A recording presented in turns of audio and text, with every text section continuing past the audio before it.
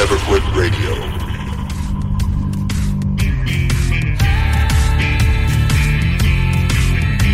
You ever think about quitting?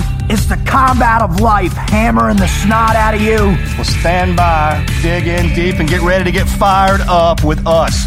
Welcome to the Team Never Quit podcast, the #1 podcast that inspires you to fight on. I'm your host, David Rutt Rutherford, here with Mr. Never Quit himself, Marcus Luttrell. Our mission is to help you embrace the suck of life, to teach you the values of working your ass off, and to interview the most hard-charging people on planet Earth. We know life is hard. It's time for you to suck it up, Buttercup, and let us teach you to persevere in every environment imaginable by sharing real-world lessons learned by those who never quit. That's right. It's time, Marcus, for us to help them defeat the negative insurgency in their lives. You fire me up. Are you ready? I'm ready. Let's roll. Let's roll.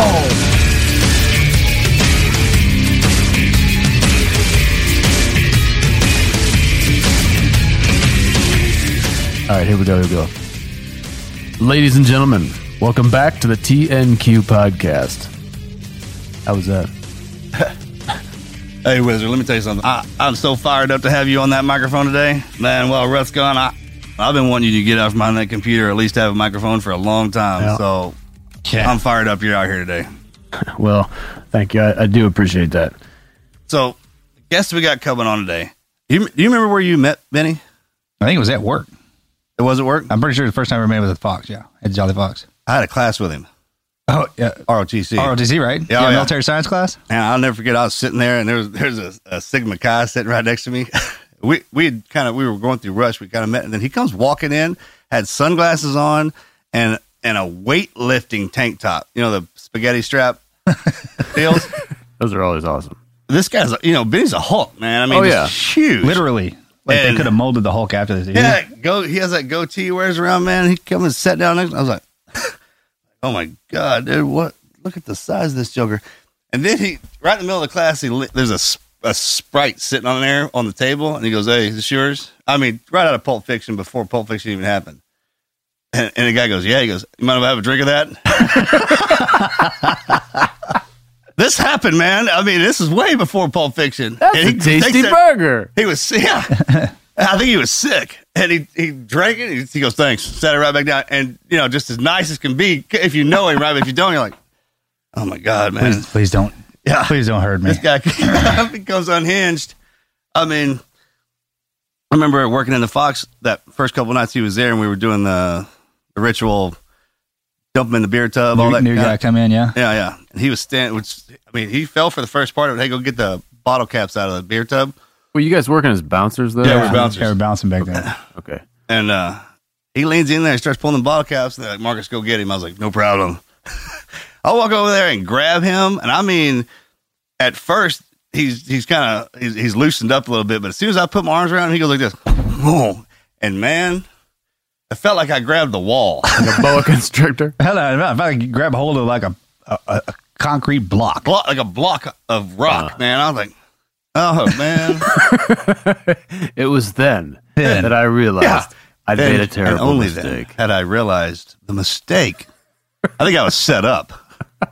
Needless to say, he didn't get in the beer tub. Yeah. He might have been the only one that didn't get into the beer tub.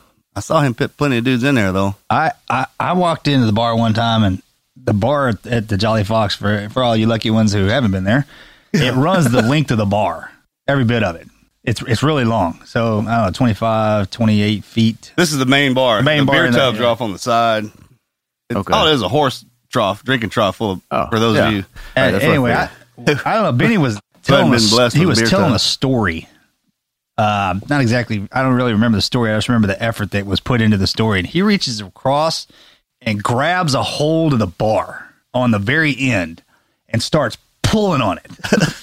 And the freaking building started to shake. The building. I mean, all the bartenders started looking up at their stations because the glasses were shaking. And everybody thought we were having an earthquake. And he's down at the very end, on one end of it, and has got a hold of it. It's built like a horseshoe. What was it, 25 feet long? It was every bit of it. And it's got a horseshoe at the end. And then there was a dance floor, and there was an elevated stage, right? There's another bar up there. He's on the end of it. Giving it the business, you know what I mean? And everybody's like, what? Crap was falling off the... Anyway, Another time that a big, nice beer kicker broke out, and I had a hold of two guys trying to shuffle him out the door, and then I'm immediately lifted off my feet, as well as the other two. And Benny had picked us all three up. I'm 6'3", 220. And the dudes I was wrestling with were every bit a double me. And he carried us outside. That's how impressive of a human being. Yeah, we're about to introduce y'all too. But he's not the only one of your, y'all's friends that have done something particularly interesting. I mean, he went on to. Oh, played. We'll get into that in a minute. We've got career as a trainer. Everyone around us has done something remarkable. We got a world superbike champion in the family. A lot of guys own their own businesses. So, here's the deal: is a lot of the guys we grew up with are all brothers, and they go into family businesses. The Rooney's, Albrights, Thornberries. I mean, you just keep going down, and then you had us. We were the littlest. We weren't the youngest though, but we were the littlest. And the older guys, I mean, it's kind of one of those, they picked on us and pushed us around, but they didn't let anybody else do it. So we just got to reciprocate it all the way down. And then as we branched out from high school, we all followed each other. Basically went to the same universities. And then we gathered a few more guys. And then when Morgan and I went to the teams, we gathered some more and so forth and so on. So those are the guys you run into all the time. But so to touch on what kind of caliber a human being that our next guest is. Yeah, let's get into talking about who he is. So from from Mahia, Texas, which no idea where that is. Anna Nicole Smith's from there, though. Huh? Anna Nicole Smith's from there. Yeah, well, we see how that turned out. Is that what's written on the Welcome to Mahia? I think so. She worked at the Kentucky Fried Chicken in Mahia. The accomplishments of our next guest absolutely do not. You would not think match up with where he came from. No, absolutely. I mean, it's one of those deals where you get somebody who kind of. We had a lot. I mean, a lot in common. So I mean, like his father was an abusive alcoholic. Didn't come from means. He's born common, just like all of us, man, and just had that drive, work ethic. Call it work ethic back in the day. Now it's drive, determination, intensity. Yeah, everything other than work ethic. Yeah, has a hard family life. Moves out at the age of 15. Lives by himself. Eagle Scout. Works at Sonic to pay the bills, his own bills. Amazing athlete. Gets a ride to go to Sam Houston State University to play football. And works, 7 jobs while he's going to school because he didn't have a full ride. It's just partial scholarship, I think. That's how we ended up kind of all coming together and working together and starting. I got strength training everybody else too, right? He joined the girls volleyball, basketball, all that stuff. And then once he graduates college with a degree, his first job is with the Dallas Cowboys as assistant strength coach. How did that happen? Which means we all got a job at the Cowboys. Why? Right? Every once in a while you come across a caliber of an individual that just kind of stands out and is like, oh, hey, this is the next generation of what we need in this business. That was him. You can tell when somebody walks into a room, you're like, it's kind of like, yeah, sure. Some people have an aura about this guy. them. We need to hear what he has to say, or I need to meet this individual. At least take notice and see what. And absolutely the scariest sumbitch you ever seen in your life until he smiles, and then you're like, oh, maybe that's why you take notice. Oh, he's talking about smile. Yeah, don't smile, right? He looks kind of. Oh, he looks dangerous. Leaves the Cowboys, goes to Texas Tech. Yep. Texas Tech, Tennessee, the University. Has a great run at Texas Tech with Mike Leach. Yeah. Then the University of Texas. And now he's doing some work with. Now he works in a private. Yeah, he's up in Abilene. Abilene, Texas. Working at Abilene Bowling Joint. That show Strong. Yeah. Okay. And then while he's doing all this, he's on a syndicated show, Strong, with Sylvester Stallone, and wins it. Nice. What's up? Nice. And he's doing some kind of work with, is it Air Force? Yeah. So he works with vets. He what he's done is he created kind developing of some kind of more intelligent. Yeah. The more he gets, the more he gives back. Very cool. Winner. The more he learns, the more successful he is, the more determined he is. Beautiful the more wife, he gives back. Twin boys, and a lovely daughter. Actually adopted their daughter. Gorgeous. Yeah. Really? Gorgeous family. Amazing. Great. Awesome. I mean, just. People named one of his sons like, hey, you need somebody like this in your life. You know how people have like, oh, this is the greatest individual, this, that, and the other, greatest individual we ever met. Yeah. So this is one of the ones like a Clint Bruce. It's hard to have a bad day when he's around you. Huh. Like you're somebody who can exist in everybody's kind of reality. I mean, he can get along with you and you and you and you, and then he can, if you tell him what you do for a living, and then, he can motivate you to do that. He's kind of one of those guys. Awesome. Yeah.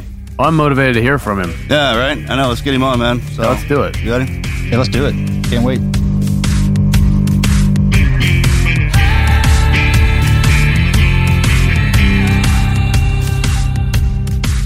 just so everybody knows out there that Marcus and I grew up with Benny. He's absolutely one of our closest brothers and friends. I actually named my firstborn son after Benny, Gunnar Wiley. No kidding. So hey, man, we were talking about this the other day. I don't have anything that cool to prove how much I love him. That'll tell you right there how awesome of an individual. We were going back and forth on the text messages, and all of a sudden, it got emotional. Morgan's like, "Man, I love you so much. I named my firstborn after you." That's I was like, "Well, I don't have anything that cool." Hey, Benny. So what we're gonna do is what we like to call the Mad Minute, which is going to be it's going to be some rapid fire questions we're going to shoot at you, and you send back whatever the first thing that comes to your mind is. It's just a little, it's a bit to get what Dave likes to call the prefrontal cortex up and running. So are you ready? Let's do it.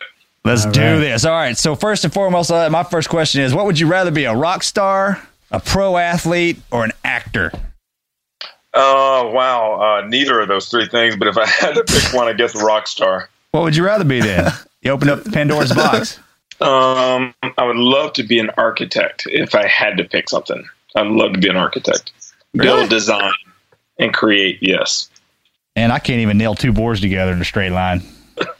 God bless you. That's the truth, man. I couldn't either. If I had every tool needed to do that, and typical like us, right? And then last year when I built that chicken house, it was a disaster, but I got it built. Now I got. Oh man, the chicken house is awesome. I love it. It's still standing, right? It's standing all right. I think a weather there you go. Thing is not going anywhere. There you go. That's where all the cockroaches are going to go to hide out. Yeah.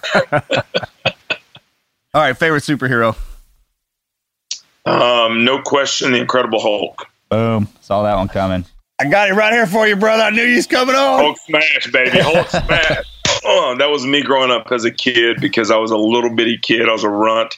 And so being picked on by my brothers and my cousins, I would kind of get in that little ball and turn into the Hulk. And, I mean, everybody would just run for cover when I did that. So the Hulk was kind of my guy. Just so everybody out there knows, and Benny actually has the same physique as the Incredible Hulk right now.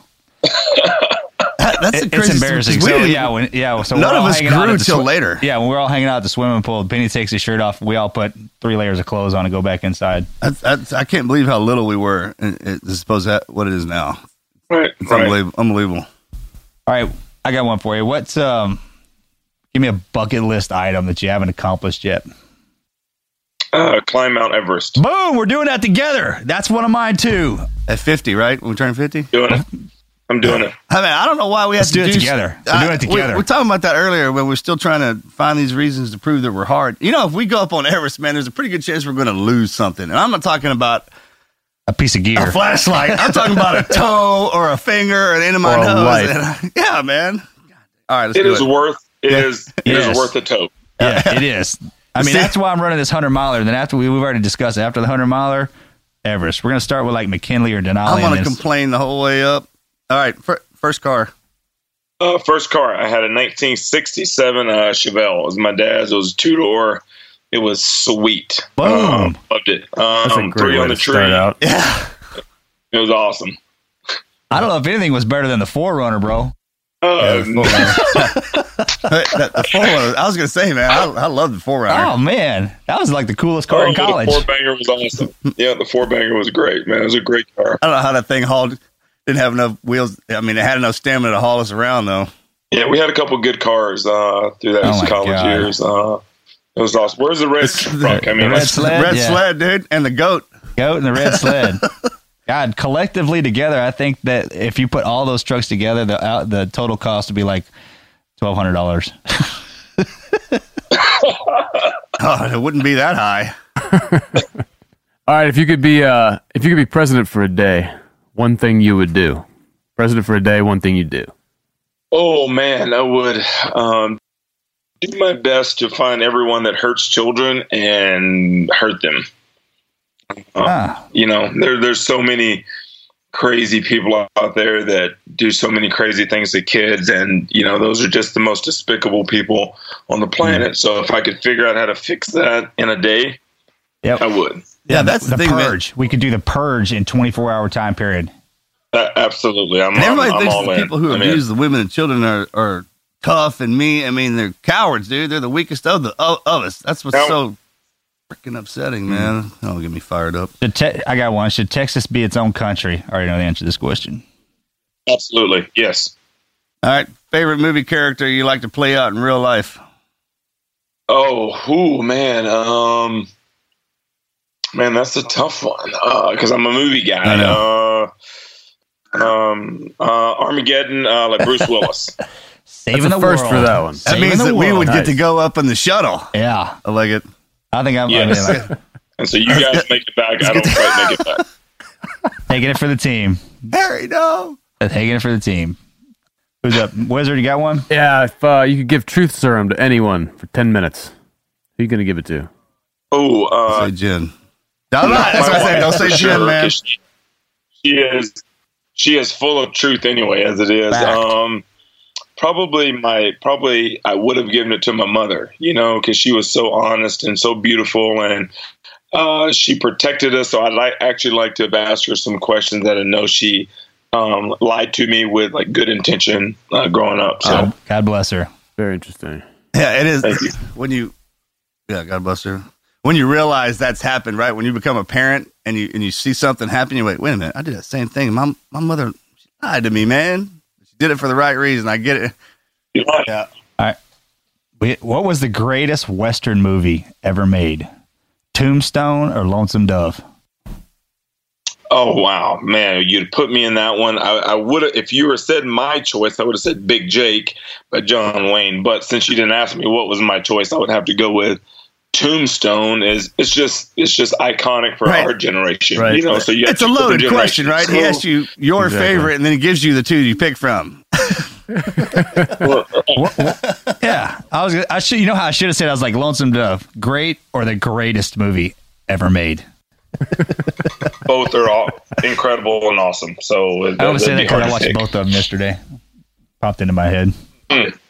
All right, brother, that's a mad minute, man. Good job. We're all warmed up and ready to go. And what we like to do is when we kind of the concept behind the podcast, Team Never Quit, man, is we bring amazing people on, such as yourself, and let them tell their story, their greatest never quit moment, and how they kind of struggled through that and what they did to get through it, and lay that out so the people who are out there listening, man, they're a lot of times they're in the same situations that we were in coming up, or it might be a different situation, and the outcome will probably almost be the same, right? And having people such as yourself coming on here and just laying that out and simplify it, man, helps people in ways that we couldn't even imagine. So if you could, man, could you just tell us your greatest never quit story? I would say my greatest never quit story is still going on right now, because just like you guys both, like we grew up, we had a tough upbringing, we had a tough life growing up, but our life still isn't over. I mean, we're still having to fight and push for our families and create and earn and all those things. So I don't think our never quit story will never end, because that's just the men that we are, that we want to be great for our families and leave a great legacy. So starting off, I was a little poor kid, didn't know I was poor, had no idea until I was about 14 that we were poor. Grew up in a little town called Mejia, Texas. It was tough because my dad was an alcoholic. He was just a mean guy for about 12 to 15 days out of the month. And he would have been meaner all 30 days out of the month if he'd had more money to buy more. So that's really not funny, but you got to laugh because Mark's not grew up in that too, so you have to laugh at it. Well, you have to laugh or you'll cry, I mean, that's just the honesty of it, because about the first of the month, or about the 14th or 15th, you just put your head down and you hit, and just seeing that abuse, and as a dad now, as a husband now, I almost feel sorry for him, which is weird, but you do. You almost feel sorry that, because he didn't have a father, he didn't have a good role model. It is a disease, being an alcoholic, it's a disease. His mother, she was an alcoholic. So, you kind of look at the background and you think, God, he didn't really have a chance to be great, but I do think our never quit story is that we all have a chance and we all have a choice that we all make to change or to kind of remain in that situation. So growing up, it was tough, all those kind of things. My brother and my sister, like we grew up in this kind of violent kind of household. It wasn't always that way, but most of the time. When I was about 11, like my cousins, we had 4 cousins that moved in with us because their mom got killed. So now there were like 7 children in the house. And so my dad was a janitor. He made $18,000 a year. You're trying to raise like 7 kids. So you see all the abuse, you see the emotional abuse, you see the, like all the physical abuse, just the verbal abuse, like I remember my dad saying this term and it will stick in my head for the rest of my life. And I've already like forgiven him for it. But the term, I wish you were never born. Yeah. And I mean, I can't imagine saying that to my sons right now or like my daughter, that I wish you were never born. You ruined my life. I wish you were never born. So to hear those things, how do you cope with that? I think God builds us all differently. Gives us different like coping like mechanisms. So he gave me that mechanism to put those things in a box and put it in the back of my head and never think about it again. And just to move on. And so growing up through all those things, having my brother leave when he was about 16, he just said, I'm out, I can't take it. I'm out. So my brother was gone. So it was just me and my sister for probably the last 3 or 4 years. She got pregnant, like in high school. So she had a daughter, she had my niece. So my sister goes to college. I raised my niece for a year. And I don't even know if you guys know all this craziness. So about 16 years old, actually 15, like my uncle moves in with us. So we have an uncle now living with us. Just my mom is so sweet. She couldn't say no to anybody. So this lazy uncle that just didn't do much, didn't have a job, didn't really do anything. He was just there. So I said, you know what? If he's going to live here, I'm not going to live here. And so my mom was too nice. She's too sweet. And she couldn't kick him out. So I said, I'm out. So at age 15, I move out.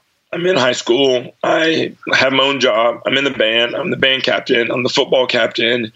I'm in Scouts. I'm about to get my Eagle Scout, and I'm paying my own bills. I have my own house. Like I live by my age, like 15 years old, from 15 all the way through high school. Wow. So like I'm working at Sonic. That's how I ate most of the time, is that I ate at Sonic for like lunch and dinner. That's how I ate. That's how I was able to feed myself. And the whole time, not many people knew that I lived like on my own. I was blessed to have a good friend that his parents said, you know what? You can pay us rent. You can live in our back house. We've got a back house. Just don't do anything crazy. And, if you need anything, come let us know. So that's how I lived my sophomore, junior, and senior year. And, you just think about like never quit. I actually, other than having good people around me, like in my community, that's the only way that I could have not quit. Sure. I mean, that explains when we were in college why you never want to go to eat at Sonic. So now you know. But I mean, that's true. And the upbringing that we have is so similar, man. And I would try and think sometimes like maybe he has to be that way to make me the man that I am today. Because if you look at it like we were just getting beat down and punished for something we didn't do, that's kind of hard to get around. But if you look at it like it was a test, like it was, I look at it like that some bitch was just drunk and an asshole. That's why he's like you. It's mental notes. I will never do that to my sons. I will never say that to my son. I'm going to be better than you, just like you, Benny.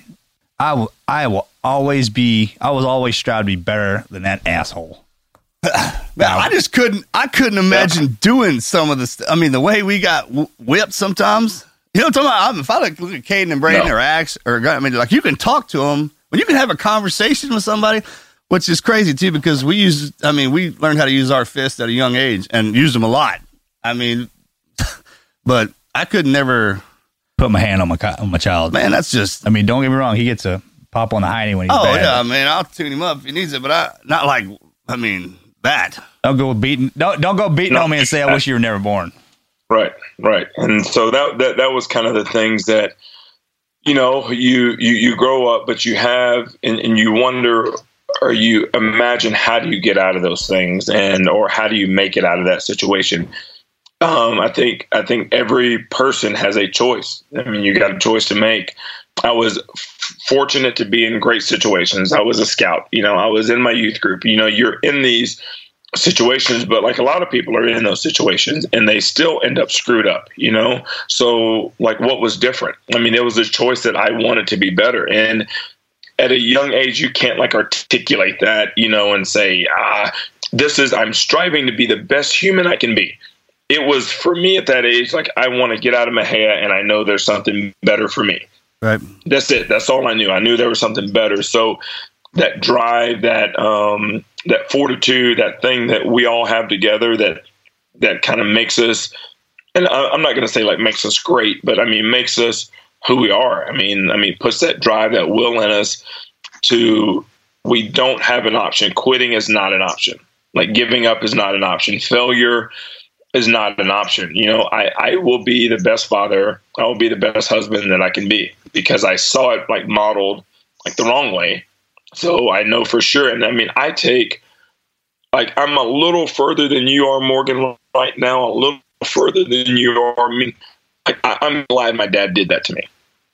I'm glad, because if he wouldn't have done it, like, maybe I would have taken it for granted. So I know for a fact I'll be that way with my kids. And so if that's what I learned from him, because he was terrible and he was a jerkwad most of the time, and I learned that I will not treat my kids like that, and that is meaningful. Every word I say to them holds value.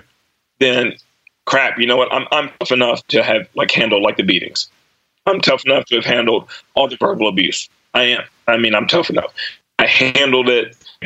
Carry my family. Yeah, I'll give you kudos, because Mark, you and Marcus are on the same playing field right now. Y'all forgave the old man, move forward on that.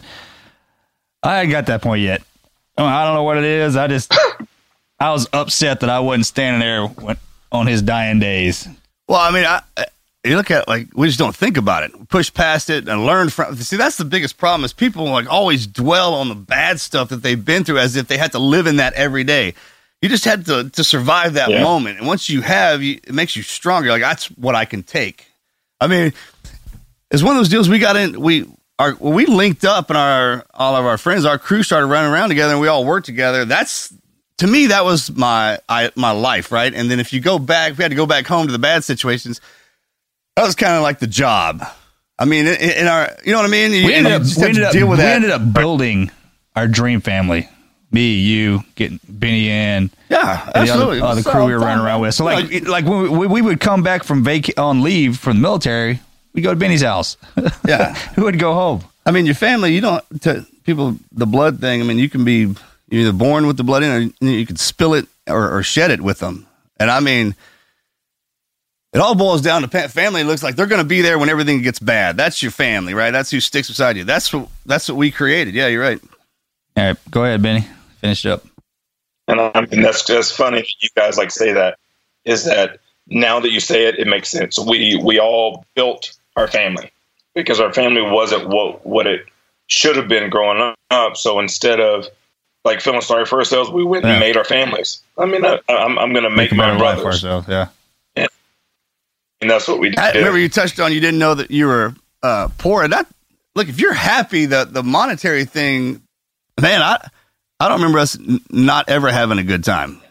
As broke as we were, we had the best time ever in college together. It's kind of one of the deals. And broke. And once we found each other, I mean, we created our family. No one can stop us, right? We all have kind of the same drive, determination. What we enjoy is the same. That's why we're so tight. The thing I love about our crew is if we walk in somewhere, people won't have any idea that guy is a part of us. You remember those days when people would walk in and start something with one of the guys in our crew, and then all of a sudden we'd all turn around and be like, "What are you doing, man?" And they realize what they had just stepped in. Because I mean, that the love we have for each other, and we went in our respective directions, we still motivate each other. Like I mean, how many graduations, everything you accomplished, we'd come in and be there just so you'd see our face and then leave and go back to what we need to be doing. Now we're all back together again with our families, and our kids grow up together and as family. That's how it should be. And I mean, even I think even like the responsibility that we carried for each other. You know, like I knew that you guys are in my family, so there's a standard that I've got to hold, you know, because that's the standard that you guys hold. And so there's a lot of that where you guys weren't even there, that you were pushing and like motivating me and all the teams that I was with, you know, from the Cowboys to Texas Tech to Tennessee to the University of Texas. All those teams got pushed and like motivated because of like you two and like your standard, because that's the standard that was set. So I wasn't going to let anything less than that come through, like in my coaching and all those different things. So even that aspect, man, just the standard that was set for our crew, man. I mean, it's a pretty high standard to be in that group. It is, right? That's funny. That's funny you say that, because Benny, so for everybody out there, Benny graduated before we did and went straight to the Cowboys, which we'll let him get into that here in a second. So Mark's like, well, obviously we gotta make it into the SEAL teams, because God dang, talk about pressure. Benny's there setting the bar up all high and miss. So we gotta. Oh yeah, absolutely. Yeah, it's kind of funny. I didn't even really think about it like that, but you're right. We constantly drive ourselves. Somebody's always pushing that bar a little higher, a little higher, a little higher. Yeah, but everybody who runs with it runs up to it. Because, you know, it's not like one of our guys just takes off in a sprint to go do something by himself and achieve that glory, man. He's got his hands out that we're holding on to, and then once we all get up there, rising tides raise all boats, right? That's kind of I don't know where that came from. That's absolutely true. Is that right? You know what I'm talking about? It's the motivation, because when you're implementing all those stuff, because we'd call each other and say, hey, Benny, you ain't going to believe the torture I just went through. He's like, that's a good idea. I'm going to do that to my guys. And then... yeah. That's what we did today in training. Oh, it's a great idea. He called up. He's like, hey, give me a good... I was like, oh, I got to go, man. They just pounded us on this one, bro. And then vice versa. Because the life that I lead now as a speaker started because of you. Because when you brought me in there to talk to the boys, it all started right there. Somebody sitting in that room. People make these amazing friends through life, and then they find an opportunity, and then they leave, and they leave that pack. Well, man, if they were motivating you enough to give you that opportunity, you should probably keep them around, because they're a positive influence. And that's what we've always done. We're like, hey, I'm going to go do this. And everyone's like, all right, man, we'll back you up. Or they know us better than we know each other, right? I like to say all of our friends have a strength that covered down on one of our weaknesses that we have. That's why we don't feel vulnerable. And when we lose somebody, it's a big deal. It hurts. But I mean, we could just move throughout life. Just I do with a kind of not a carefree attitude, but a confidence that I have all you guys. It's powerful. Well, hey Benny, can we? I'm interested. Can we move into talking about your history with training and your career and all that stuff, and how that got? Because I understand you're extremely successful with that. Yeah. So we're in college. Benny's a star football player. Works 3 jobs, maybe even 4. Right. So like I graduated May 17th. Of 1999, I head to Dallas May 18th, and I trained Emmitt Smith on the morning of May the 19th, and that's about how it started. So just very, very blessed. And again, I think people are given opportunities to be great. It's your choice of like what you make of it, but you're given these opportunities, and so I was just very blessed to land that job as like the assistant strength coach, like for the Dallas Cowboys. And that was with Troy Aikman, Emmitt Smith, Darren Woodson. I mean, probably the strongest guy like in the NFL, like Larry Allen, when he bench pressed 700 pounds, that's me on the bar spot, all those cool things. And guys like Deion Sanders, I mean, some of the best athletes and, guys, not just athletes, but guys. And the joy of my life is I've been around and I've seen alphas and men and women, not just men, but men and women that are at the top of their game. And you learn that there's several traits that are similar with all the great ones. Like Emmitt was in the weight room every morning, 5:30, not 5:29, not 5:31, 5:30, same outfit, ready to rock and roll every day. No exceptions. And so those guys are creatures of habit. That's why he was so successful. Like Troy Aikman would walk into the weight room. It is business. He didn't really talk to me for the first 6 months I was there. Didn't say a word. Would just say hello. But he was saying if I was real. And so I told Joe, like my boss, I said, Joe, hey man, why are you letting me train Troy Aikman? He doesn't like me. He doesn't talk to me. He goes, no, you're fine. You're fine. Keep going. Well, month 5.5, 6, somewhere in there.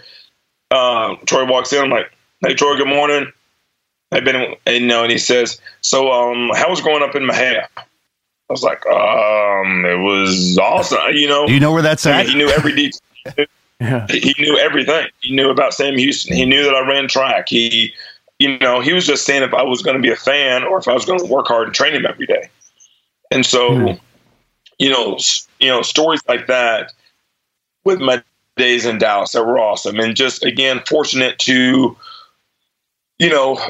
just like we talked about earlier, like we all know our strengths and we all know like our weaknesses like of each other in the group. Well, like my boss, like Joe Jurassic he's my mentor.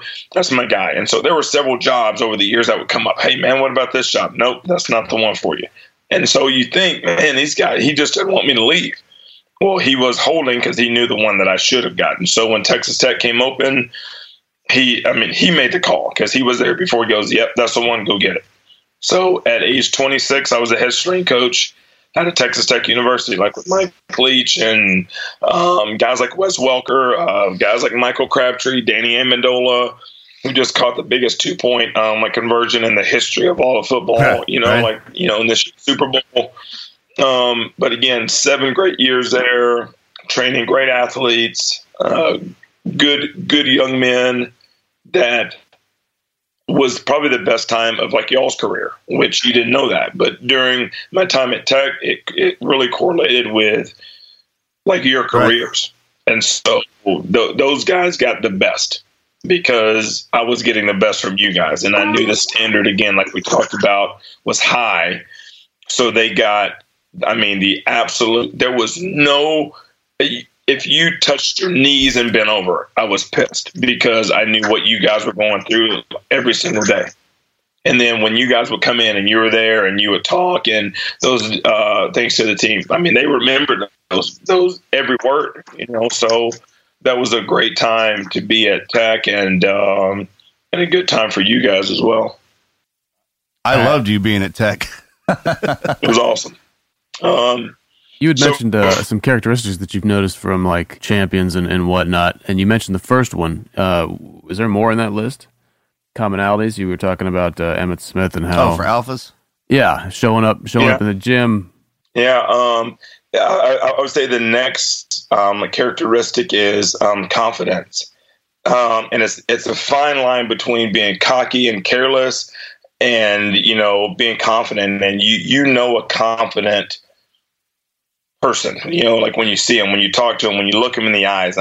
From the first handshake and the look in the eyes, you can read that and you can feel that. And all the great ones are the same.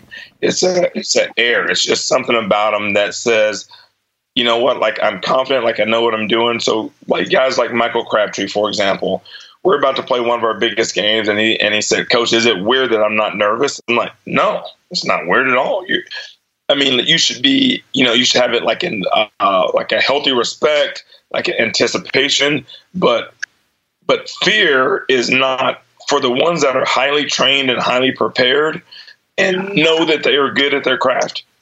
Fear doesn't even enter into their mind." I said, "No, you should go out there. You should have 100 yards receiving. You should have 3 touchdowns, and like that should be your day." And so just those guys were very similar from Troy Aikman all the way down. That air of confidence was there. No, that's absolutely right. In the confidence and the cocky, knowing what you're capable of and having that's what the confidence is. If you're there, you've obviously done something to show these people that you deserve to be there. And I go out there and have fun with it, right? Use your skills. Right. And then I would say another thing, like I like to watch guys that are great because they have a switch, and it's almost like a light switch. They can turn it on, they can turn it off. And because you got to reserve, and this is a funny story about Emmitt Smith. Emmitt would listen to gospel before the games. Just kind of slow, kind of, when you see the young guy, he's listening to rap and rock and getting juiced up, 2.5 hours before the game. And I asked him, I said, "Hey man, how do you get ready to listen to that?" He goes, Like when I step on the field, I'm ready.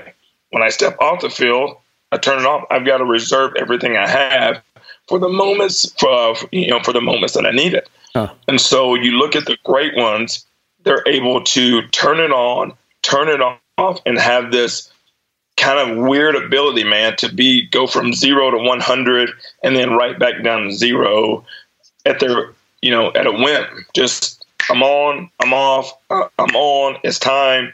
No wasted energy, no wasted emotions.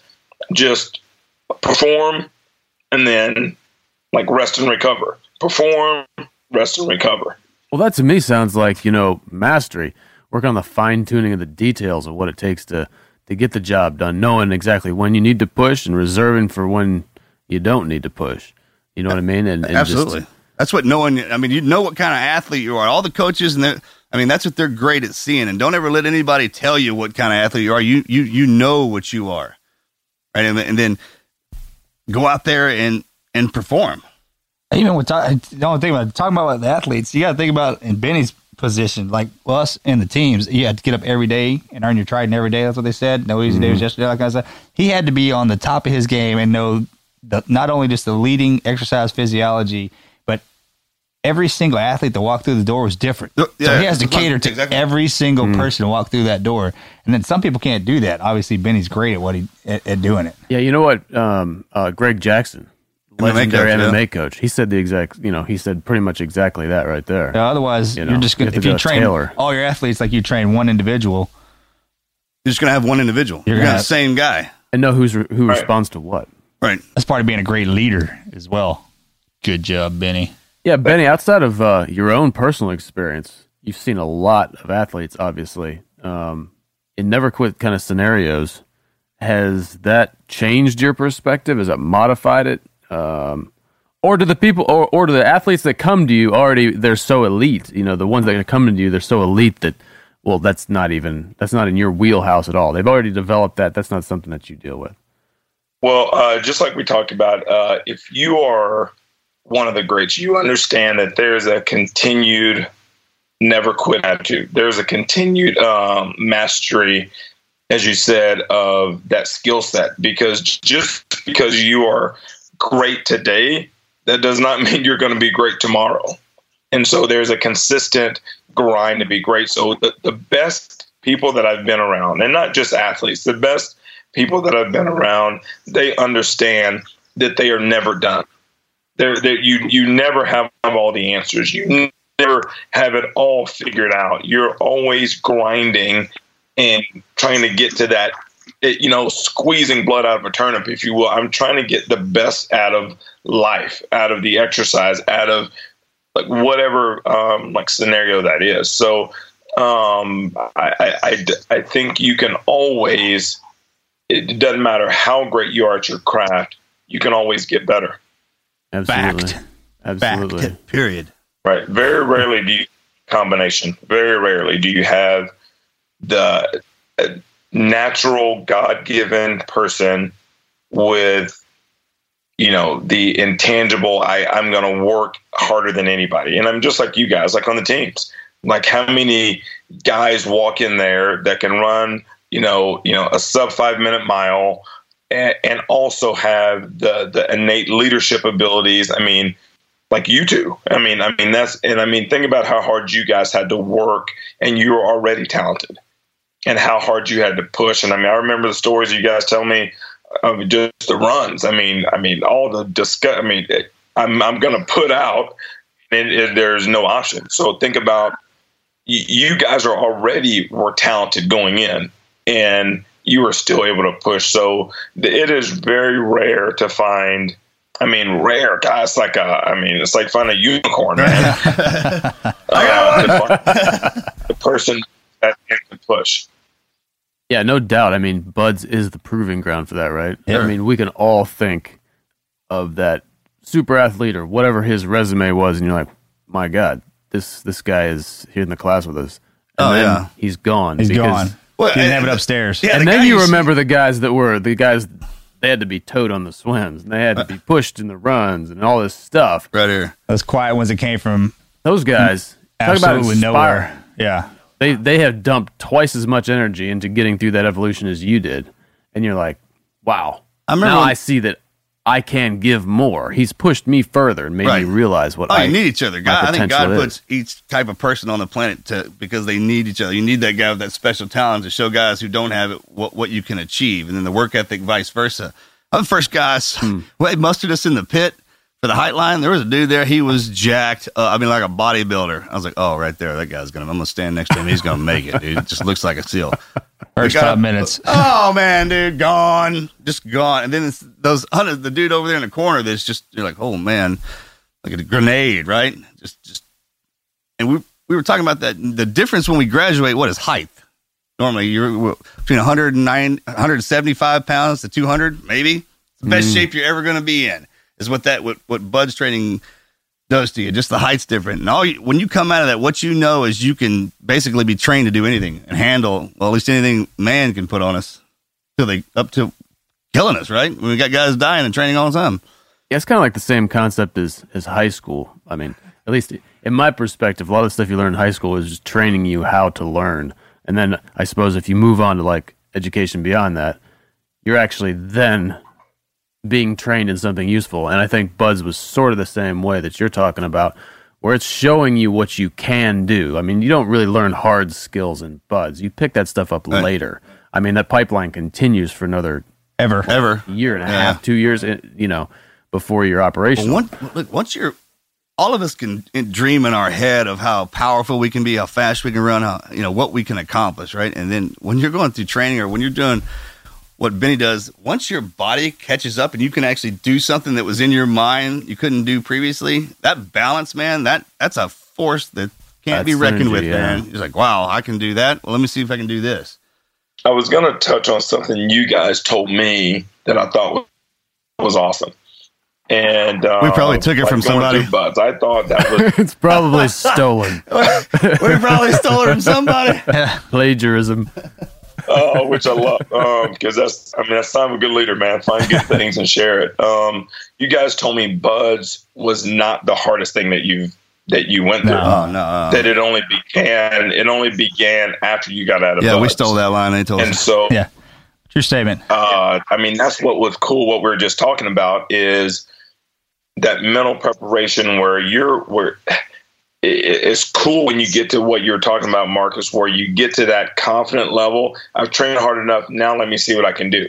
That's what you guys did out of Buds. That's what my guys did out of off season. So now you get into the season, man, it is limitless. I mean, you feel limitless because there's nothing that the opponent is going to do to me that my coach hasn't put me through, and I survived and I made it on the other side. There's nothing the bad guy's going to throw at you guys that your instructors didn't put you through times 10.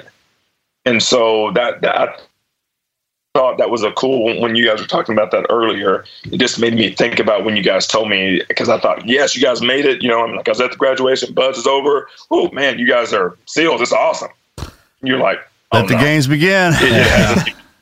It's not even, because it's not even real yet. That wasn't even real. Yeah, you're not even really a team guy at that. You're not a team guy at that point. All going through Buds does, so you're in that with your class. It just proves to all the other SEALs that you can take just the basic pain, and you can understand just the basic knowledge, and then you're trainable because you still have to prove your place among us once you get in there, man.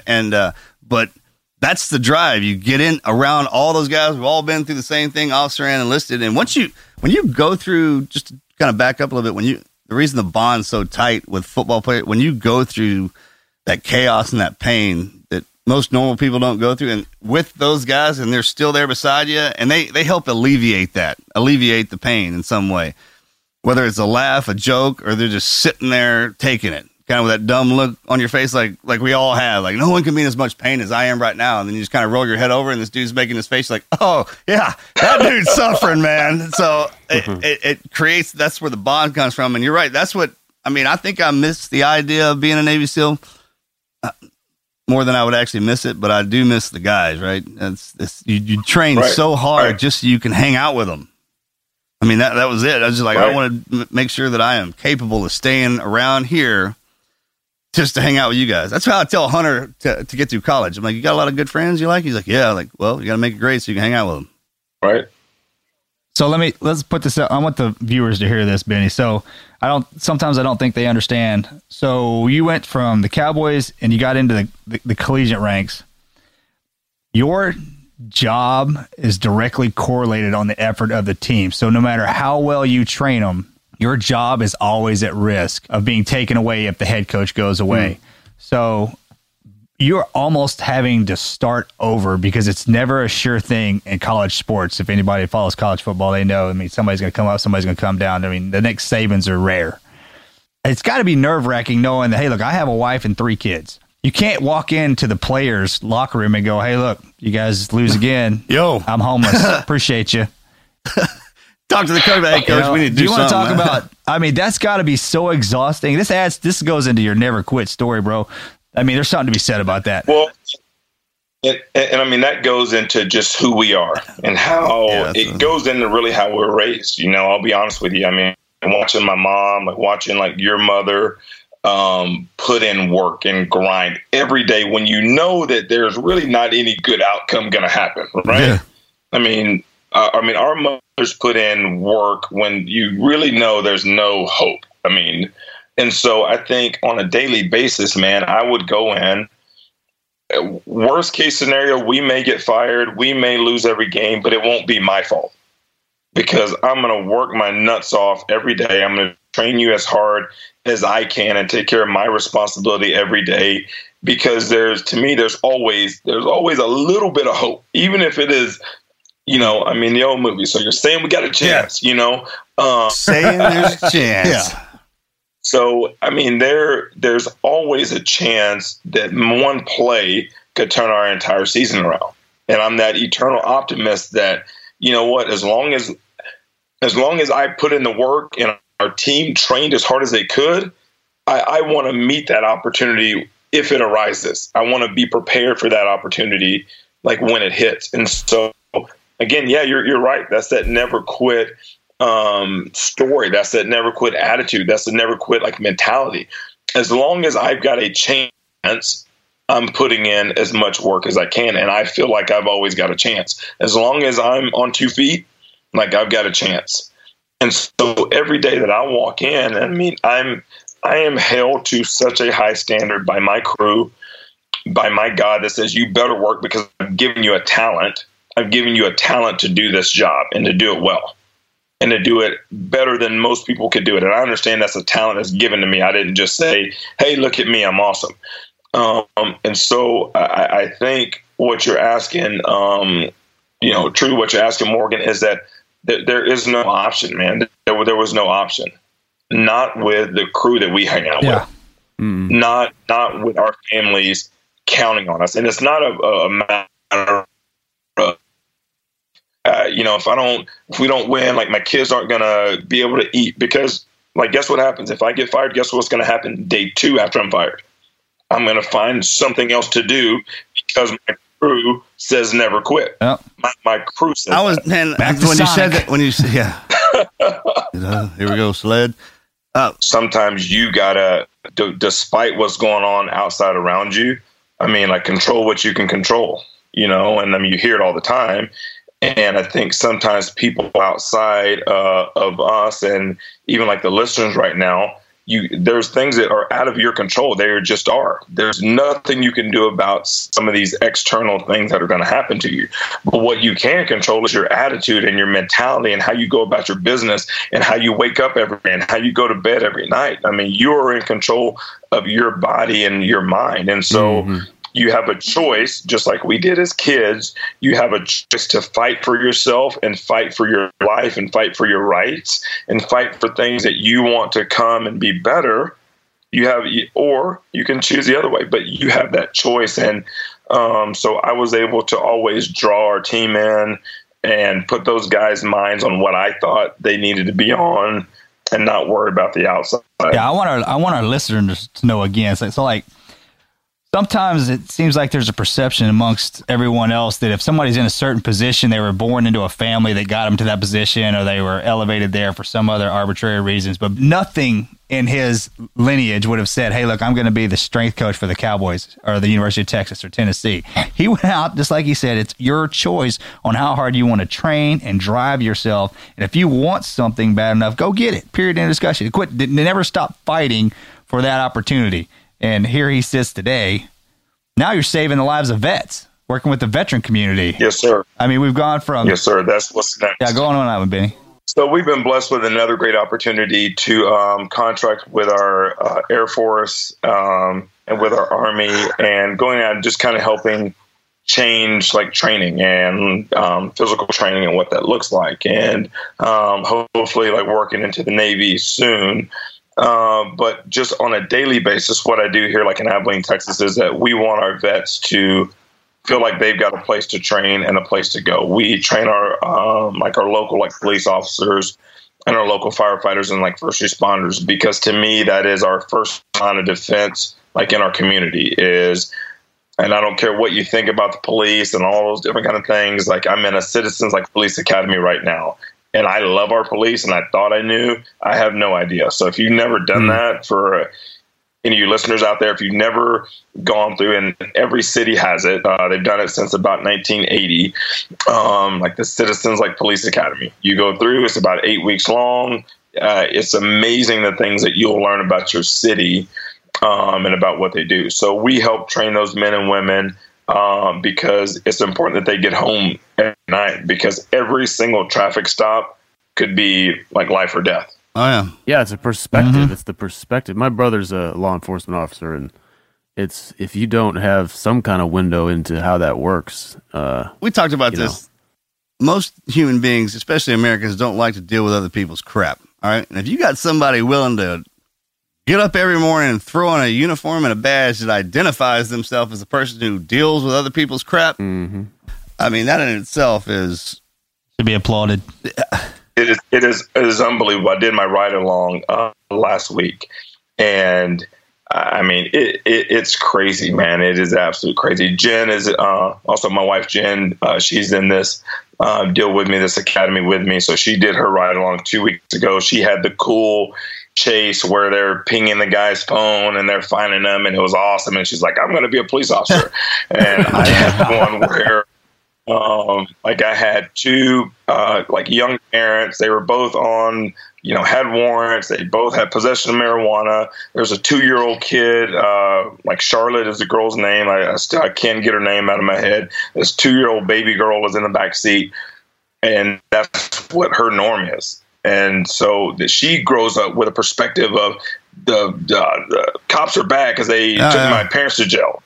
No, your parents need to stop smoking weed, with you in the they car. would maybe not go to jail, and like pay their fines, pay their warrants, do all the things they're supposed to do. So I got that one where they had to call CPS out, and I mean it was just the most sad thing you've ever seen in your life. But so that's what we're doing like locally, and pushing that program out to. Actually, we're trying to push it out like statewide. So I'm going to go speak to all the Texas like chiefs of police here next week in the Woodlands, and just pushing fitness is only a vehicle that gets you to a place where you have like clarity, where you're making great decisions, because the fit officer uses less force because he is what we go back to what we talked about earlier. They're confident. I don't have to draw on you. I don't have to taser you because I can manhandle you if I need to because I'm fit. So pushing that theme of like fitness and being fit for duty, that pushes out to, of course, like our veterans, and really trying to draw those men and women in, because I think with what like Morgan is doing, that cognitive, and you need an outlet, you need that physical to help that recovery process, like with the mind. Absolutely. I mean, it goes hand in hand. Yeah, look, it's one of those deals where if your life is a hurricane, if it's a storm, it's always chaotic, right? And that's what ours was. All of our lives were kind of hurricanes. It's a lot easier to control that when you have your good people around you that you love, that care about you, right? And that show you the path you're supposed to go on, and bringing what you're doing into your community, man, that's what it's doing. It's pulling the community together. And eventually what'll happen is if you get a face on everybody in your town, it's kind of hard to kill them, rob them, and do bad things to them if you know them. That was back, you go back far enough when everybody went to church, there was a reason behind that too. I mean, community, right? Yeah, so everybody goes in, you know what everybody's up to and how everybody's doing. We like to isolate ourselves. Right. I mean, it seems like the more people think, more social media grows and we think we're connected. We're not. We're less connected. And when to get into that whole deal, but absolutely. And then I kind of like what you said there, Marcus, is that to me, the whole theme for me, like my never quit story, it all has to do with the people that I was able to have around me and the people that, when you did want to quit, it was just not an option. And that goes all the way back to us meeting in college and, having you guys. I mean, I'm telling you, man, that you have no idea, even to this day, the impact you two had on my life and the standard of what we had. I'm telling you, I literally had no choice but to do my best because of you two. I had no choice. It was no option.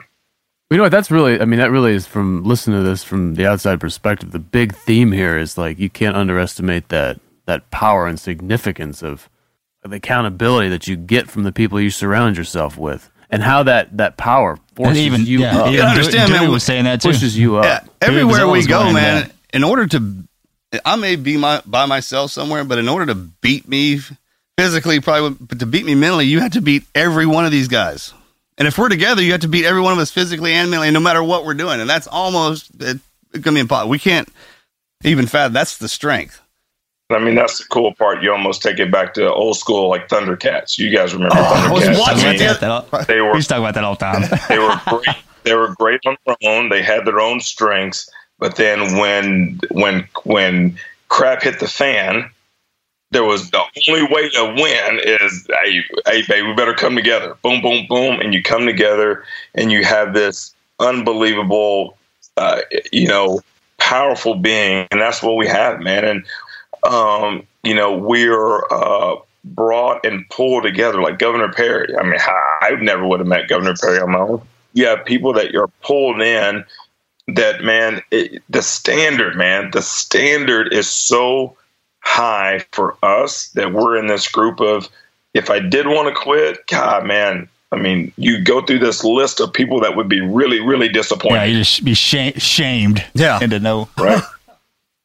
Well, hey, we really, really appreciate your time, and we just want to. We always ask, at the end, we're starting to run a little long, but we always want to get a question out of somebody, and that's the 3 points of advice or even 2 things, 5 things. What was it? Dewey the other day gave us 7. 7. So lessons that if you were just to pass on 3 things to listeners, something they can practically apply. Yeah. Points of advice, Dewey anything like choice that. A lot. That was his choice. You brought that up, Benny. Yeah, and that's come up several times a day already. Yeah, personal decision, responsibility, choice. I would say, one of my favorite quotes, I've got a couple, is just work hard and be nice to people. If you can do that, that will almost alleviate any issues that you're going to come up with in life. I mean, be the hardest worker in the room and treat everybody well. You know what I mean? Those two, they're almost so simple that they're hard, Work your nuts off, treat people well. And even if they treat you wrong, even if they treat you wrong, it's okay. I treat you well and I send you on your way, And then, of course, being the hardest worker in the room, I tell all my athletes that if you're the hardest worker in the room, or you're at least striving for that, then it will alleviate any issues of starting, playing time, coach is treating me bad. No, I'm the hardest worker in the room, in any room that I walk into. So I think that's one of my favorite quotes. And then just, of course, we all have a choice. Every day that we wake up, you have a choice of how you're going to act, how you're going to respond, what you're going to do. It is no one else's choice. It is only your choice. You can listen to all the podcasts you want. You can watch all the inspirational TV you want. You can read all the motivational books you want. But at the end of the day, you still have to make the choice to be great, to never quit, to be better than whatever situation that you're around. So it is your choice. So absolutely. that would be it. And other than my favorite quote, like, I treat my body hard and I make it obey me. For once declaring myself not participant, I wish not be disqualified by reasons of my own negligence. So I actually had that tattooed on my arm because of Benny right there. Again, wow. I don't have anything that cool. That's how much I love that guy. Nice. So that's it. I mean, that's me, man. If I could put it in a little time capsule, I'd put those 3 things in there. And I think if you read those like in 10 years and 50 years, you know, if you read those in 100 years, they would all still apply. Yeah, stand that test of time. Right. Funny when you said be nice, it reminded me, just jerked me back to Roadhouse. So we all worked together at this old honky tonk in a college town. We had this old bro. We took, never mind. Yeah. I'll leave that one go on for years of stories. All right, brother, man. That's all we got, dude. I can't thank you enough for coming on here and just you sharing your wisdom. Yeah, man. It's been an honor to grow up along with you. And hey, get down here this weekend, man. If the wife's bailing. Yes, sir. I'll do it. All right, brother. Love you. We're out. Thanks a lot. Love you. See you guys.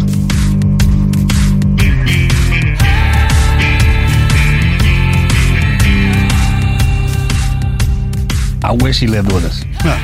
Anytime I have a bad day, I'll actually call him. We go through these stages in our lives together. Every time I stand next to him, I always feel like he takes more from each one of our sections than I do. I just want to thank Benny again for coming on the show. It's no secret that Mark's not consider him a brother. Like I said, I named my firstborn son after him. So yeah, like I said, I don't have anything that cool.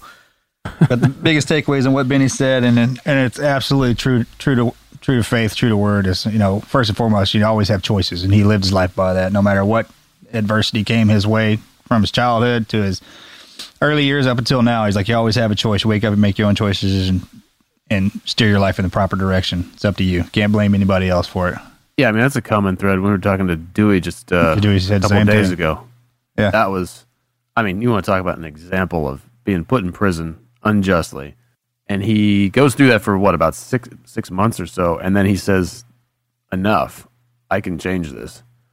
And that's really hard in the moment. You know what I mean? We've all been imagine where you realize, you know what? I have a shitty attitude about this. I am making this harder than it ought to be. You know, but then to actually take it upon yourself to make that change. Yeah, that's hard to do. It's all on you, right? Boil it down. I mean, you can put most. It's not easy. Everyone likes to put the last one off on. You know, I was driven this direction. Well, then you could have driven yourself in the other direction. It really is all up to you, man. And once you figure that out and you tell yourself that you're going to do this, nothing can stop you. I mean, we didn't even get to touch on him after that. And when he won that show strong, I was working we touched on the veterans a little bit, but I mean, he's just nonstop. Totally forgot to leave that out. Yeah, let's hear about that. Yeah, Sylvester Stallone's show they had on NBC, I think. I may be getting that wrong. Called Strong. It's where they found a select group of trainers, and then they found a select group of women who put in their resume, and it was almost a combination of American Ninja Warrior and The Biggest Loser. And the transformation, the greatest part about this is every week they had a contest, and the losing team would have to be voted. They would get removed from the show, but they didn't get rid of them. They were behind the scenes. So the women stayed and worked out with her. And the transformations that they went through are jaw dropping. Really? I mean, like what? Okay. I mean, just most of them were overweight, out of shape, down on themselves, depressed, if you will. And they ran the gamut from a waitress to a housewife to all walks of life from all around the country. And it paired with there was a competition between the trainers on the first show, and then every woman got to choose their trainer. Benny got first place, so the first lady was like, "Oh, I want him." And if a trainer, I call them couple, if they were removed from the show, they would show the before and then the end result. And every single one of them, I mean, every one of them was just 180 out, night and day difference. And then, of course, Benny and his young lady, Julie, I think was her name. I hope I didn't get that wrong.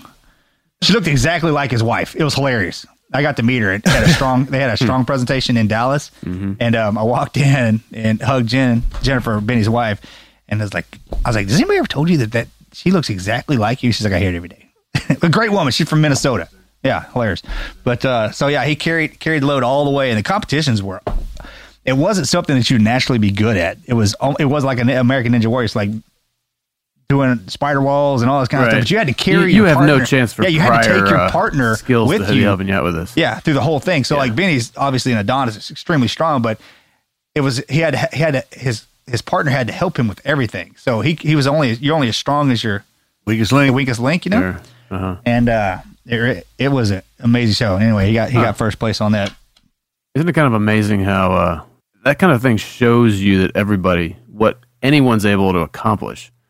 Well, that's what I was thinking. You just have to get. I mean, in that situation, obviously you've got someone to assist you, but you commit yourself to making that change. And you said everybody on the show, to one degree or another, made a drastic transformation. Everyone, everyone absolutely did. Yeah, it just goes to show you that it's possible. Oh yeah, once you commit yourself, and then obviously with the show, it's a really good example of you. You don't have to be stuck in whatever it is you're in. If you want to get out of it, you don't get out of that rut you're in. You can. And it also shows that when we work together, we help each other out. I mean, people are proficient at something and somebody's not. You get together and you're all good at it.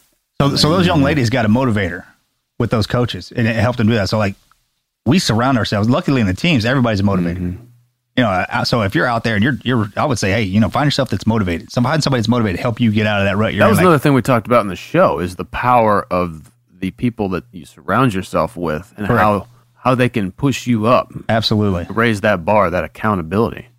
Yeah, absolutely. To watch that transition of the young lady that he was training, there was an absolute turning point in the middle of that show where she went from, I can't to, oh yeah, I absolutely can.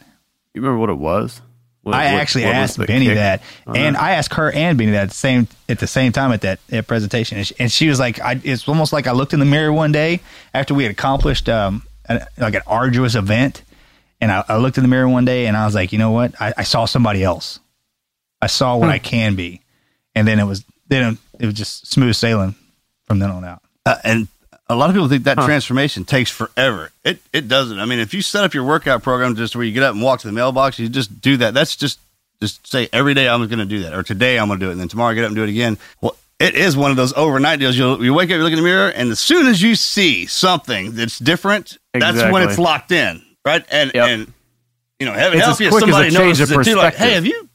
I don't mean, I'm just trying to say, it looks like and once that's on top of it, man, you never go back. And then once you reach that certain point in your mind and your body, man, it's just kind of like, I can never go back to the way I was because I enjoy this one too much. Yeah. Yeah. That immediate change, just because it's a change of perspective. Mm-hmm. Right. You said something the other day that was funny that really hit home with me. And everybody, you've always had that comment where some dude, from the team or something like that says something like, "Man, you losing weight?" Or, no, it's terrible. Horrible. What are you trying to say? You up to that point, you might have just got done with the most badass dick dragging workout you've ever done, and you felt like you are in peak condition. But as soon as that happens, your perspective just changed about yourself. Pull the plug right there, down the drainer, cork out the butt, blood flowing. Yeah, but that's a good point though. So when they work out and they read the magazines, like, I'm gonna start working out, I'm gonna start this diet, and then what's in their head is the end result. Like, that's what it's going to look like. That's what you're motivated. That's well and good. Absolutely. But there is that in between, that one point where you notice something that it's working. It's encouragement. Yeah, it absolutely is, man. Whether progress. It's just your arms are tighter or you feel it, whatever it is, man, it doesn't take that entire time. It only takes a couple weeks. All you need is that little encouragement. You see that, and then it's on. And the rest it seems like it goes a lot faster. All right, well. Love you, Benny. And so, as far as that goes, as far as Benny goes, man, he's just kind of one of those embodiments of everything you strive to be. And, great part about him, he's human, he makes mistakes. Pony's up to him. We fail in the open, and that doesn't discourage him. It shouldn't discourage anybody to make mistakes or to fail, man. That's what lets you know that you're trying hard. So, Benny, thank you for all those life lessons, man, and everything you've given us over the years. I'm going to close this out. I'm going to close it out by saying thank you to the good Lord for everybody coming back here and listening to this show, and all my friends and family, and to you, Benny, for all your guidance over the years, brother. We love you. Let me say something next, and then Morgan close it out. But I just want to say, Morgan, it's been good to be on the show with you. Thanks for helping us out while Dave's on vacation. Yeah, my pleasure. Thanks, Wizard. It's been a pleasure. And it has been my pleasure to be on the show. It's been a lot of fun, actually, talking to our guest, especially Benny. You know, I love him to death. That's what I'm thankful for, to have him in my life. Is a true champion, and it gives me drive and purpose to see, you know, try to keep up. And it's always good. It's healthy to have competition in your life. So like I said, we surround ourselves with champions, and Benny is definitely one of those guys. I'm thankful for my 2 young sons and my niece and nephew and my brother. God bless. That's all I got. Thank y'all for coming out and listening to us one more time at PNQ Podcast. And we'll see y'all next week. We're out. We're out.